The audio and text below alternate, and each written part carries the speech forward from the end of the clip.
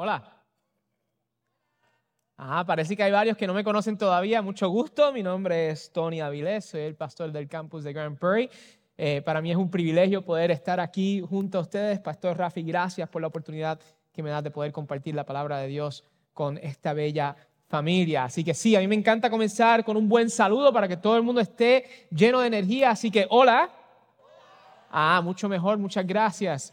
Y mira, la realidad es que necesitamos energía, necesitamos gozo, necesitamos alegría. ¿Por qué? Porque la vida es difícil y no me lo pueden negar. Yo no sé de ustedes, pero la familia mía esta última semana ha pasado las de Caín, como dicen por ahí, ¿verdad?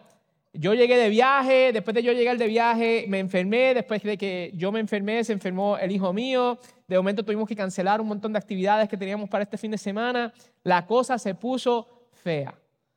Pero para la gloria de Dios estamos todos bien, estoy saludable, muchas gracias por preguntar. Y para la gloria de Dios mi familia está bien. Pero yo sé que lo que yo estoy sintiendo, lo que yo estoy experimentando, yo no soy el único que estoy pasando en momentos difíciles en la vida. ¿Cuántos de ustedes están de acuerdo? ¿Cuántos de ustedes están pasando sus propios momentos difíciles? ¿Verdad? La realidad es que nosotros pasamos momentos difíciles y hay épocas del año donde esos momentos difíciles como que resaltan y esto es una de esas épocas. Hay tantas personas que están teniendo un problema financiero porque quieren traer muchas cosas para el día de Navidad, quieren dar regalos, quieren ser generosos, pero por alguna razón u otra las finanzas no dan, tienen más gastos que dinero al final del mes. O quizás están mirando todo el año y están diciendo, miren todo lo que no he cumplido en este año. Mira todas las cosas que no he podido hacer, aun cuando yo tenía la idea de poder cumplir con todas esas cosas. Desde el principio del año no he hecho nada de lo que yo quería hacer.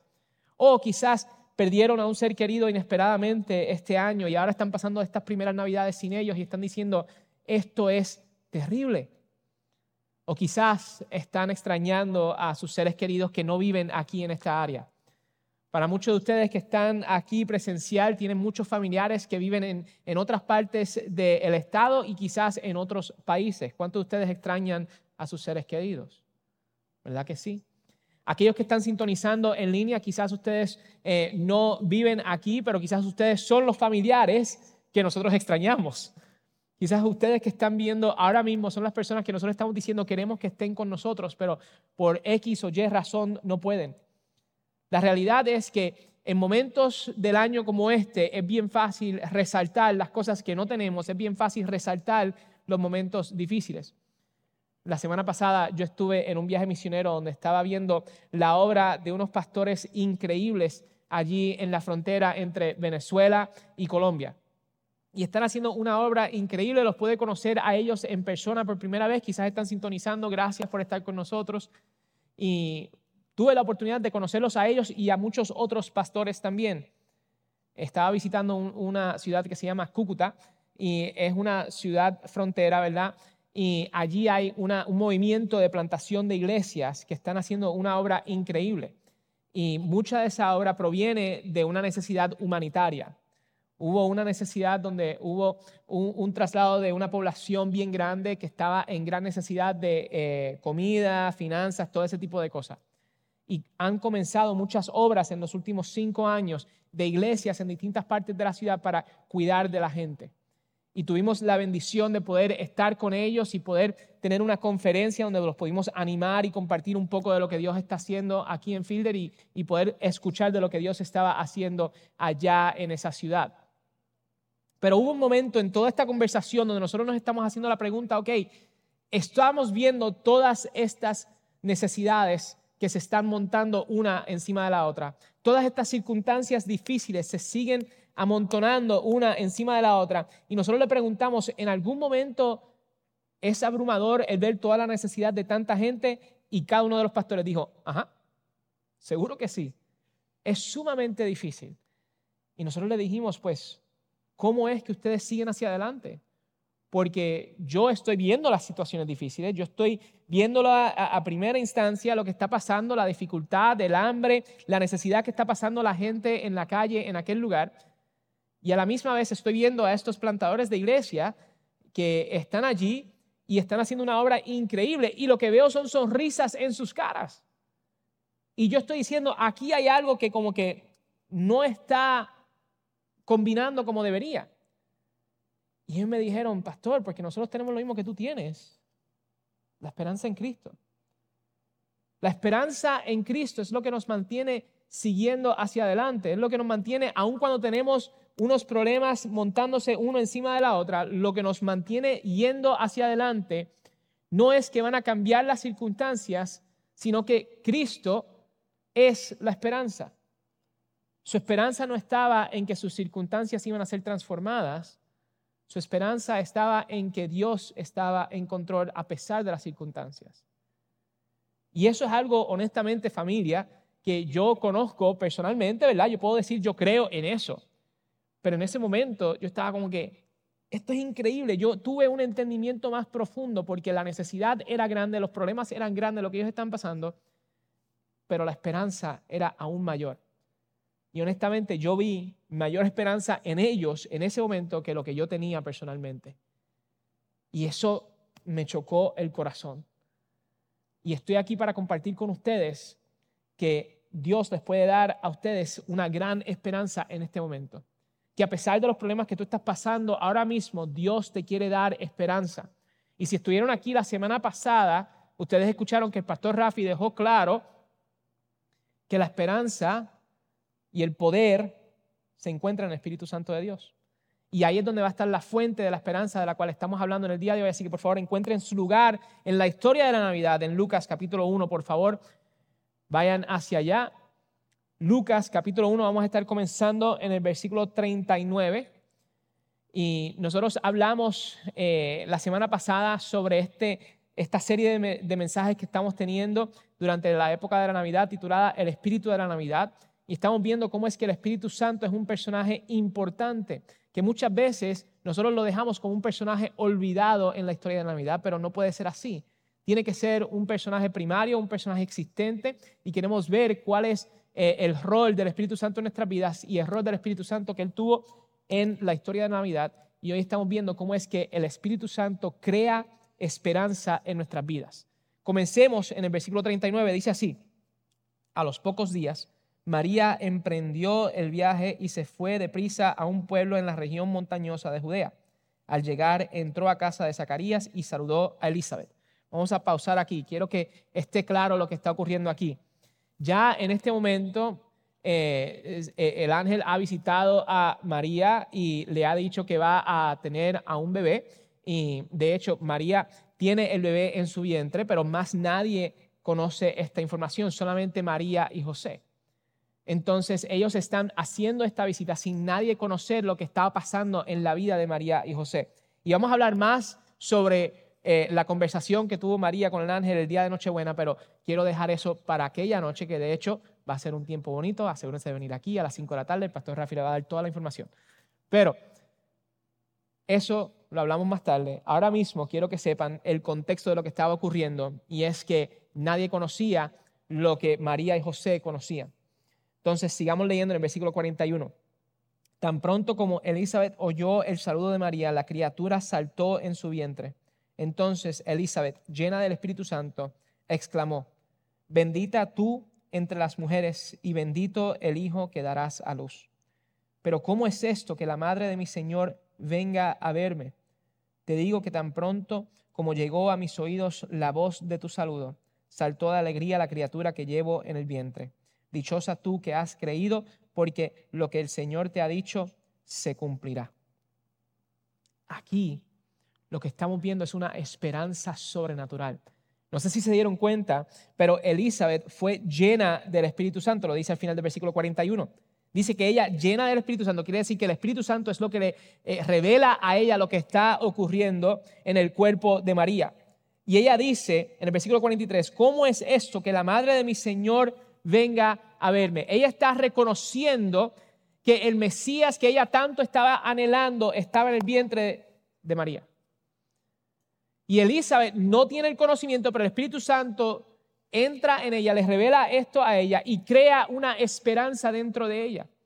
Acuérdense, los israelitas en este momento ya estaban exhaustos. Ya estaban que no podían más con la vida, estaban cansados de estar oprimidos, estaban cansados de tener una promesa que no se había cumplido por cientos de años. Ya los israelitas están diciendo, mira, la esperanza está achicándose poco a poco cada año que pasa.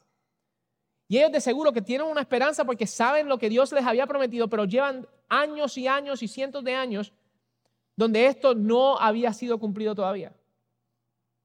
Imagínense que todo lo que ellos llevan anhelando, imagínense culturalmente todo lo que ellos estaban esperando, de momento Elizabeth en ese momento tiene una garantía y una certeza de lo que va a ocurrir y dice, bendita eres, bendito soy yo de estar aquí en presencia del Señor. Esa palabra que se usa ahí, Señor, es la palabra Kyrios, que es la que se usa para referirse al Mesías.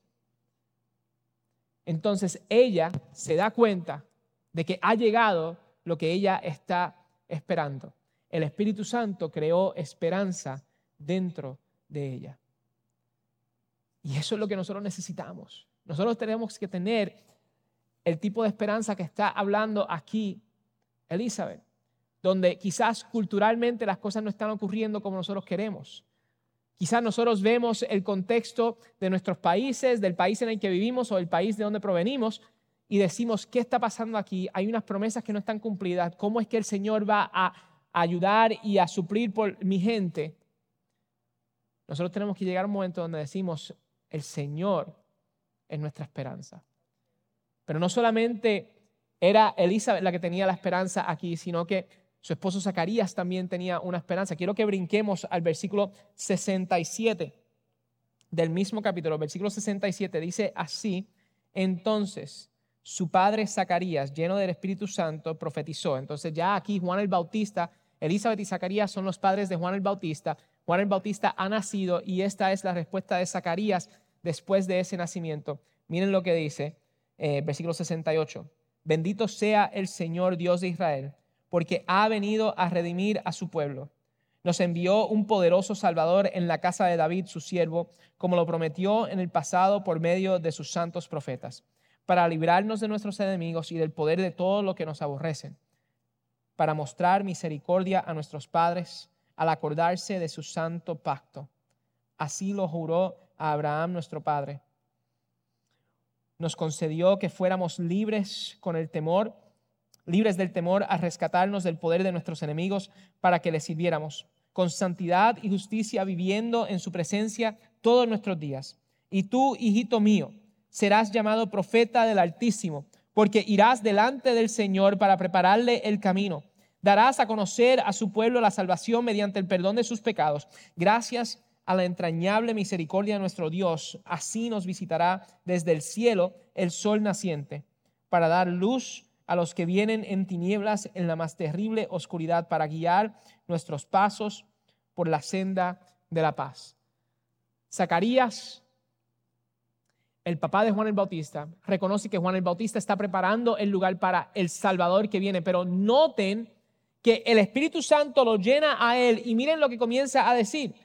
Dice que viene el Salvador a redimir, que fue enviado a poder rescatar todo lo que estaba ocurriendo, que él fue la respuesta a lo prometido anteriormente. El versículo 71 dice que viene a librarnos de nuestros enemigos, que viene a librarnos del poder que los aborrecen, viene a traer misericordia, que es una manera en la que nosotros vemos que Dios se está acordando de su santo pacto, que Él lo está librando del temor, rescatándolos del enemigo. Al fin y al cabo, todo lo que ellos estaban sufriendo iba a acabarse, iba a derribarse, porque el Espíritu Santo te estaba diciendo a Zacarías que la esperanza que ellos necesitaban iba a llegar en Jesucristo.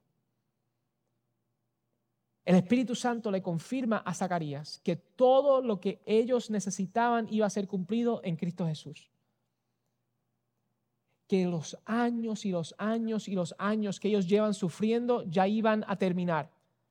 Básicamente Dios le está diciendo a Zacarías por medio del Espíritu Santo, mira lo que yo estoy a punto de hacer, mira lo que yo estoy a punto de cumplir, mira lo que está a punto de ocurrir dado a mi poder. Estás a punto de ver mi poder, mi misericordia, mi amor, lo vas a ver todo en el nacimiento del niño Jesús. Pero está claro, el Espíritu Santo está ahí desde el principio. Y miren lo increíble de todo esto. En los versículos 68 y 69, tú ves que Zacarías comienza a hablar como si ya todo lo que va a ocurrir ha ocurrido ya. ¿A qué me refiero? Mírenlo nuevamente, el 68. Bendito sea el Señor Dios de Israel, porque ha venido a redimir su pueblo. Ya nos envió un poderoso Salvador en la casa de David, su siervo. Nada de eso ha ocurrido. Jesucristo todavía no ha nacido. Entonces, ¿qué es lo que está pasando aquí? Aquí lo que está ocurriendo es que Zacarías está usando lo que se conoce como un verbo en tiempo pasado profético. Quiere decir que él está tan seguro de lo que va a ocurrir que habla sobre lo que va a ocurrir como si ya hubiese ocurrido. Así de seguro estaba él, así de cierto estaba él de que Jesucristo iba a venir, de que Dios iba a cumplir con su promesa. Esa es la certeza, esa es la esperanza que yo anhelo para cada uno de nosotros en el día de hoy. Que no importando la circunstancia en la que tú y yo estamos, no importando la circunstancia que tú estás viviendo en este momento, que tú veas la certeza del poder del Espíritu Santo en tu vida. Que tú veas la certeza de la esperanza que hay en Dios. Que tú puedas sentir y hablar ciertamente reconociendo que Dios está en control y que Él quiere lo bueno para ti. Eso es lo que Dios quiere para nosotros. Eso es lo que Dios nos quiere enseñar en el día de hoy, iglesia. Ahí es donde se encuentra la esperanza. Se encuentra en la certeza de lo que Dios va a hacer, de lo que Dios va a lograr en nuestras vidas. El autor de Hebreos habla de esto también, lo dice de una manera increíble.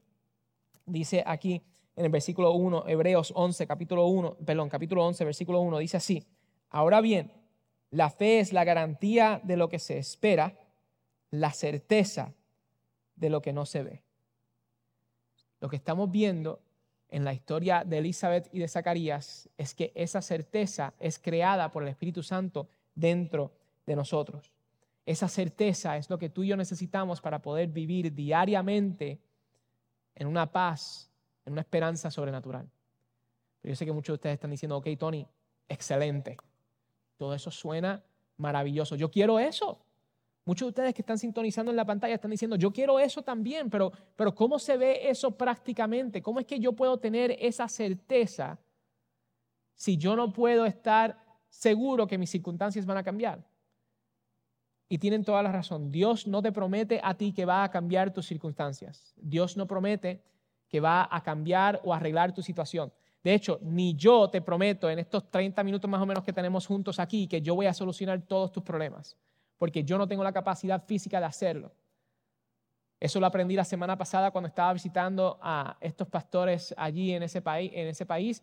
Ellos estaban diciendo, sabemos que no podemos suplir todas las necesidades, pero tenemos que reconocer que hay una necesidad aún mayor que cualquier necesidad física, y es nuestra necesidad espiritual. Nosotros tenemos que transformar, tenemos que cambiar la perspectiva de cómo vemos nuestras circunstancias en nuestra vida. No podemos ver nuestras circunstancias como cosas que Dios tiene que solucionar, sino que las tenemos que ver como oportunidades de yo cambiar.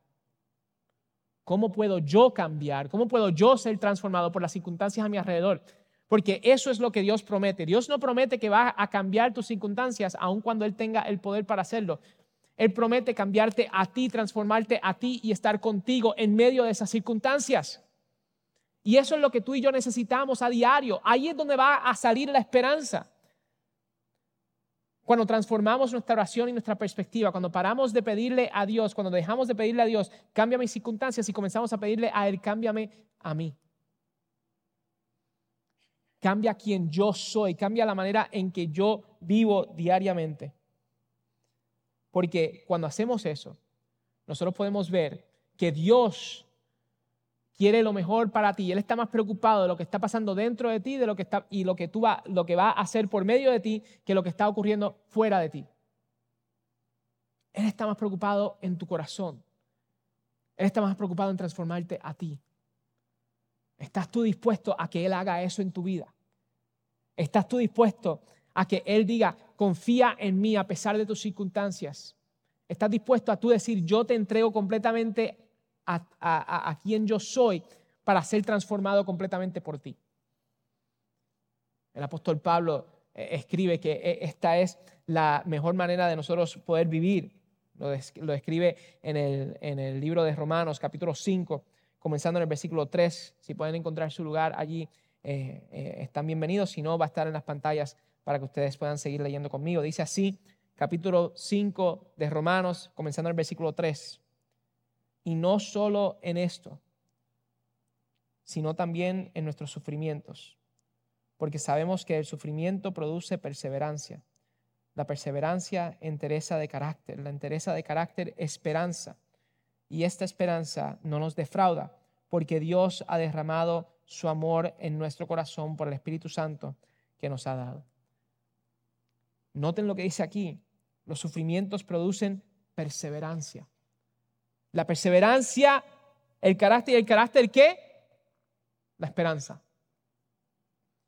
A veces los momentos difíciles son los momentos que pueden crear la esperanza en nuestras vidas.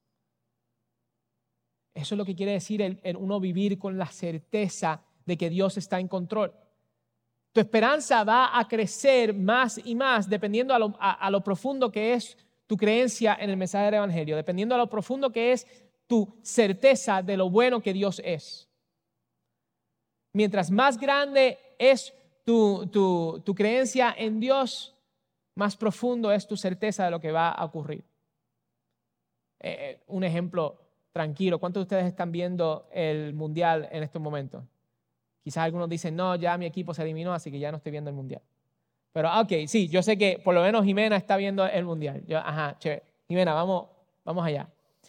Pero vamos a decir que el equipo tuyo quizás todavía está en el Mundial. Vamos a imaginarnos eso por un momento.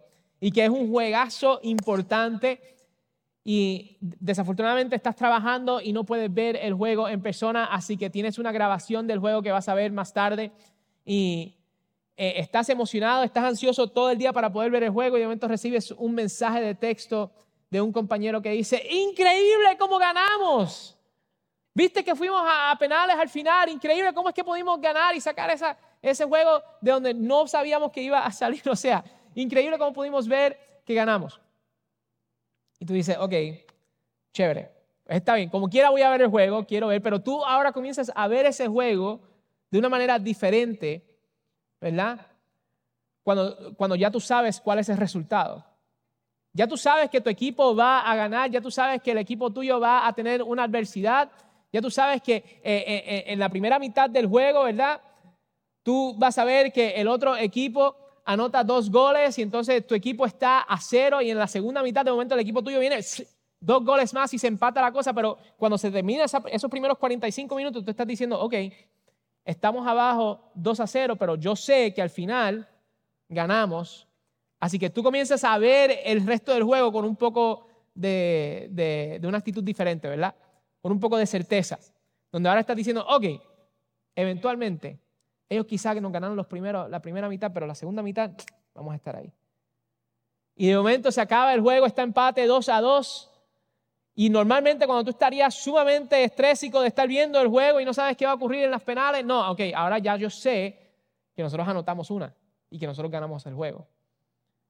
Y lo ves hasta con ansia para ver cómo es que el resultado va a ocurrir. Porque tú estás diciendo, yo quiero ver cómo es que este jugador va a anotar porque yo sé que anota. Yo sé que nosotros ganamos. ¿Qué tal si nosotros viviéramos la vida a diarios con ese tipo de certeza? ¿Qué tal si nosotros dijéramos, ok, este año fue difícil. Este año yo perdí a un ser querido, un jugador importante en la vida mía. Pero yo sé que al final vamos a ganar.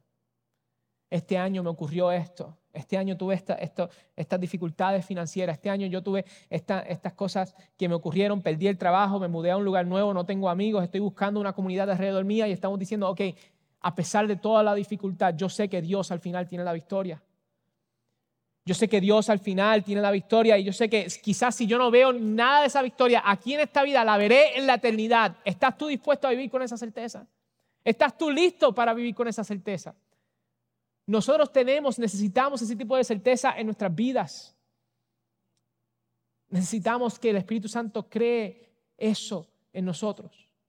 Necesitamos que Él crea eso en nosotros y nosotros tenemos que estar dispuestos a que Él lo haga. ¿Qué tal si cuando tú ves dificultad tras dificultad, tras dificultad, tras dificultad amontonarse en tu vida, tú lo que ves es una oportunidad para que Dios se demuestre poderoso? No porque van a cambiar las dificultades, sino que Él está desarrollando esperanza en tu vida. Porque en medio de esa dificultad tú estás viendo que tú puedes crear y producir perseverancia, y que esa perseverancia va a producir el carácter, y que ese carácter va a producir esperanza. Dios quiere cumplir esto en nuestras vidas y lo hace por medio del Espíritu Santo. La perseverancia es poder volver a levantarse porque tú aprendiste de lo que ocurrió anteriormente. Que a pesar de la dificultad que tú tuviste en este momento, tú pudiste aprender de esa dificultad y puedes levantarte nuevamente y tener una vida diferente, una perspectiva diferente, dado a lo que tú aprendiste anteriormente. Familia, ese es el tipo de vida que Dios quiere que nosotros vivamos a diario. Una vida de perseverancia, llena de esperanza. Y no solamente Dios quiere que nosotros tengamos esto es algo que científicamente hablando ha sido comprobado. La esperanza da una mejor calidad de vida. Cuando una persona vive con esperanza en sus vidas, científicamente hablando, se han hecho estudios que ellos tienen mejores resultados en la escuela, en los estudios, son más productivos en el trabajo, tienen una vida llena de más contentamiento, porque reconocen que las circunstancias no son la base de su esperanza ni la base de su vida. El doctor Ron Carrucci dice esto: la esperanza no nos alivia del temor ni elimina la ansiedad. La esperanza es ver más allá de las circunstancias y ver algo mejor a pesar de la presencia de estos sentimientos. A pesar de la presencia de los sentimientos de la ansiedad y del temor, es tú poder decir, hay algo que es más allá de lo que yo estoy viviendo en este momento. Eso es algo bello, porque Dios creó las ciencias y aún científicamente hablando, fuera de la iglesia se reconoce que la esperanza puede radicalmente transformar la vida tuya.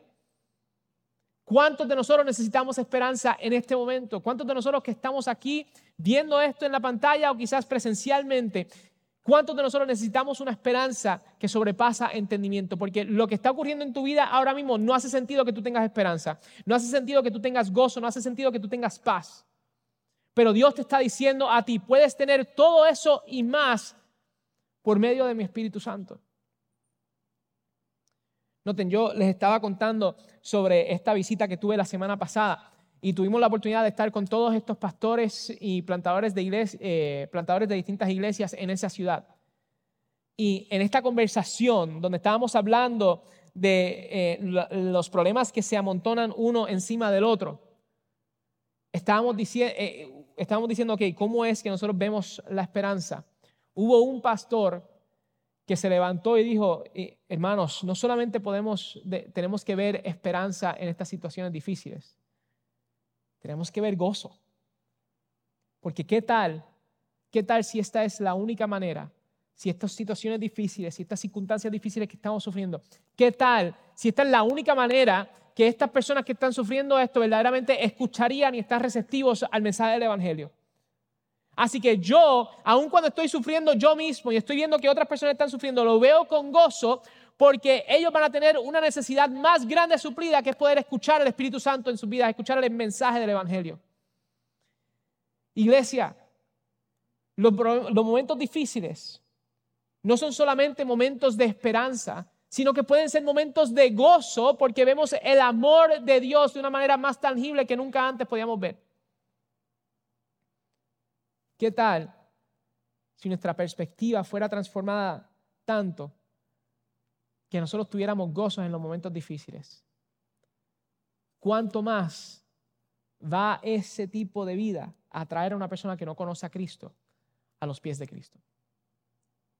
Porque ellos van a ver un gozo que no hace sentido, una esperanza que no hace sentido, algo sobrenatural en tu vida. ¿Y qué tal si Dios te quiere usar a ti en medio de las dificultades como un agente de esperanza y de amor? de esperanza y de gozo. ¿Qué tal si Dios te quiere usar a ti para eso? ¿Estás tú dispuesto a ser usado por Dios de esa manera? ¿Estás tú dispuesto a decir, yo voy a encontrar gozo en el sufrimiento? ¿Estás tú dispuesto a hacer eso? Porque noten, Jesucristo estuvo dispuesto a hacer eso para nosotros. Él en medio del sufrimiento, Él encontró gozo porque Él sabía el impacto de lo que el sufrimiento de Él iba a tener. Porque gracias al sufrimiento de Él, tú y yo podemos tener gozo y esperanza en nuestro sufrimiento ahora. Y lo que Él sufrió es mucho más de lo que tú y yo estamos sufriendo. Porque Jesucristo fue perfecto en esta vida. Es tú y yo, cuando sufrimos, a veces nosotros nos miramos y decimos, no, yo como que me merezco un poco del sufrimiento, ¿verdad?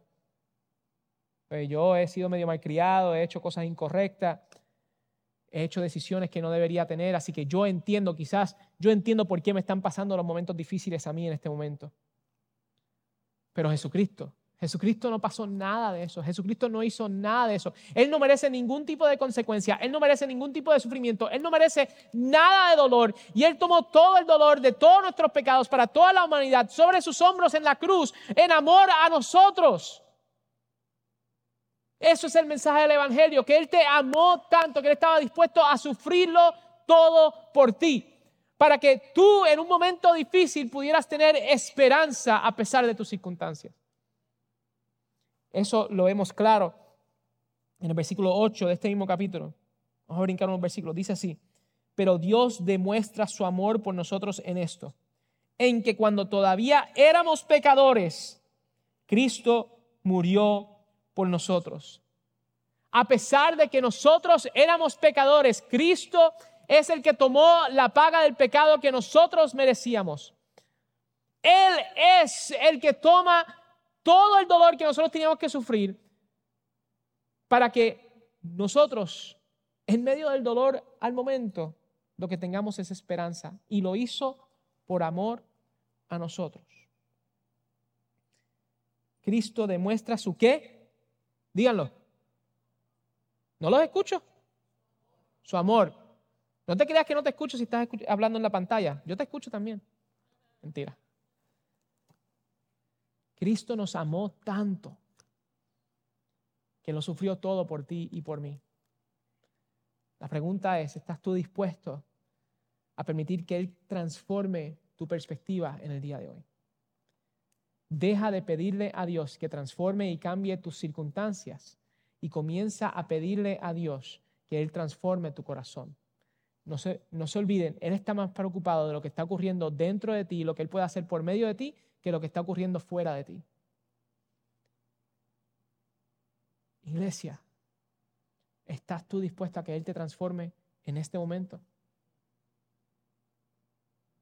Piensa en la dificultad que tú estás pasando ahora mismo. Piensa en la situación que tú estás diciendo, se me hace difícil ver a Dios por este sufrimiento.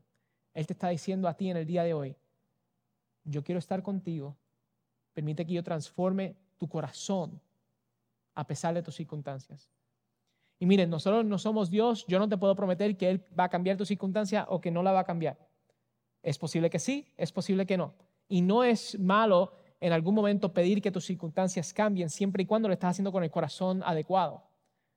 Pero hay muchas veces donde nosotros dependemos en ver el poder de Dios por medio de la solución de nuestras circunstancias en vez de ver el poder de Dios por medio de la transformación de nuestro corazón en medio de las circunstancias. Así que seguimos haciendo la misma pregunta y queremos darte una oportunidad para responder en el día de hoy. ¿Estás tú dispuesto a que Dios transforme tu corazón en este momento?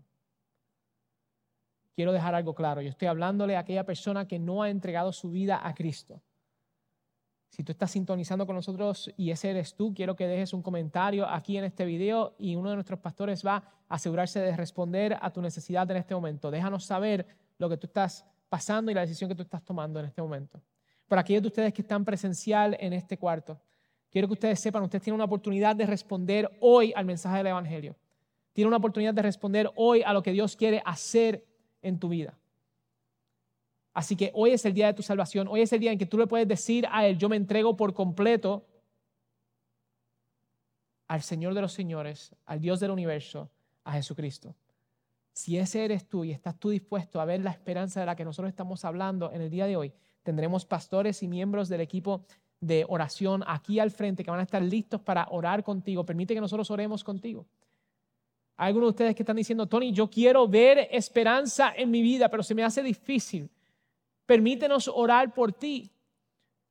Nosotros semana tras semana ofrecemos aquí orar por ti para ministrar a tus vidas. Pero ustedes no nos necesitan a nosotros, ustedes pueden ir directamente al Padre, pero estamos aquí para apoyarles, así que permítenos apoyarles en el día de hoy. ¿Cuál es el problema que tú estás sufriendo? ¿Cuál es el momento difícil que tú estás pasando? Permite que nosotros vayamos ante el Padre junto a ti para que Él obre en tu vida. Pero primero, tu corazón le tiene que pertenecer a Él. Así que en el día de hoy, si tu corazón no le pertenece a Él, entrégaselo. Déjale saber que quieres que Él sea el rey de tu vida, que Él sea la fuente de tu esperanza. Que aun cuando las circunstancias son abrumadoras, tú puedes decir, Dios está en control. Yo sé quién va a ganar este partido. Yo sé quién va a ganar esta batalla. Si tú quieres ese tipo de esperanza, hoy es el día para que tú recibas eso. Y yo sé que hay algunos de ustedes que ya han entregado su vida a Cristo y están diciendo, Tony, soy débil, estoy pasando difícil y mis oraciones han estado enfocadas en el cambio de mis circunstancias. Pero quiero que mis oraciones sean transformadas hoy. Quiero que mis oraciones transformen a hacer que Dios cambie mi corazón en medio de la circunstancia. ¿Estás tú dispuesto a pasar hacia el frente y permitir que Él haga eso? Tú vas a tener la oportunidad de pasar y arrodillarte aquí al frente, allí donde tú estás sentado, quizás que estás sintonizando, puedes arrodillarte allí donde tú estás y decirle a Él, gracias. Gracias por estos momentos difíciles porque sé que tú quieres obrar en mi vida. Y ustedes tendrán la oportunidad de hacer eso hoy. Y quizás están diciendo, soy débil, no lo puedo hacer solo, necesito el apoyo de alguien. Nuevamente, tendremos pastores y líderes aquí, miembros del equipo de oración que están dispuestos a orar contigo. Pero sea como tú tengas que responder, vamos a ponerlo de pie y vamos a responder en este momento.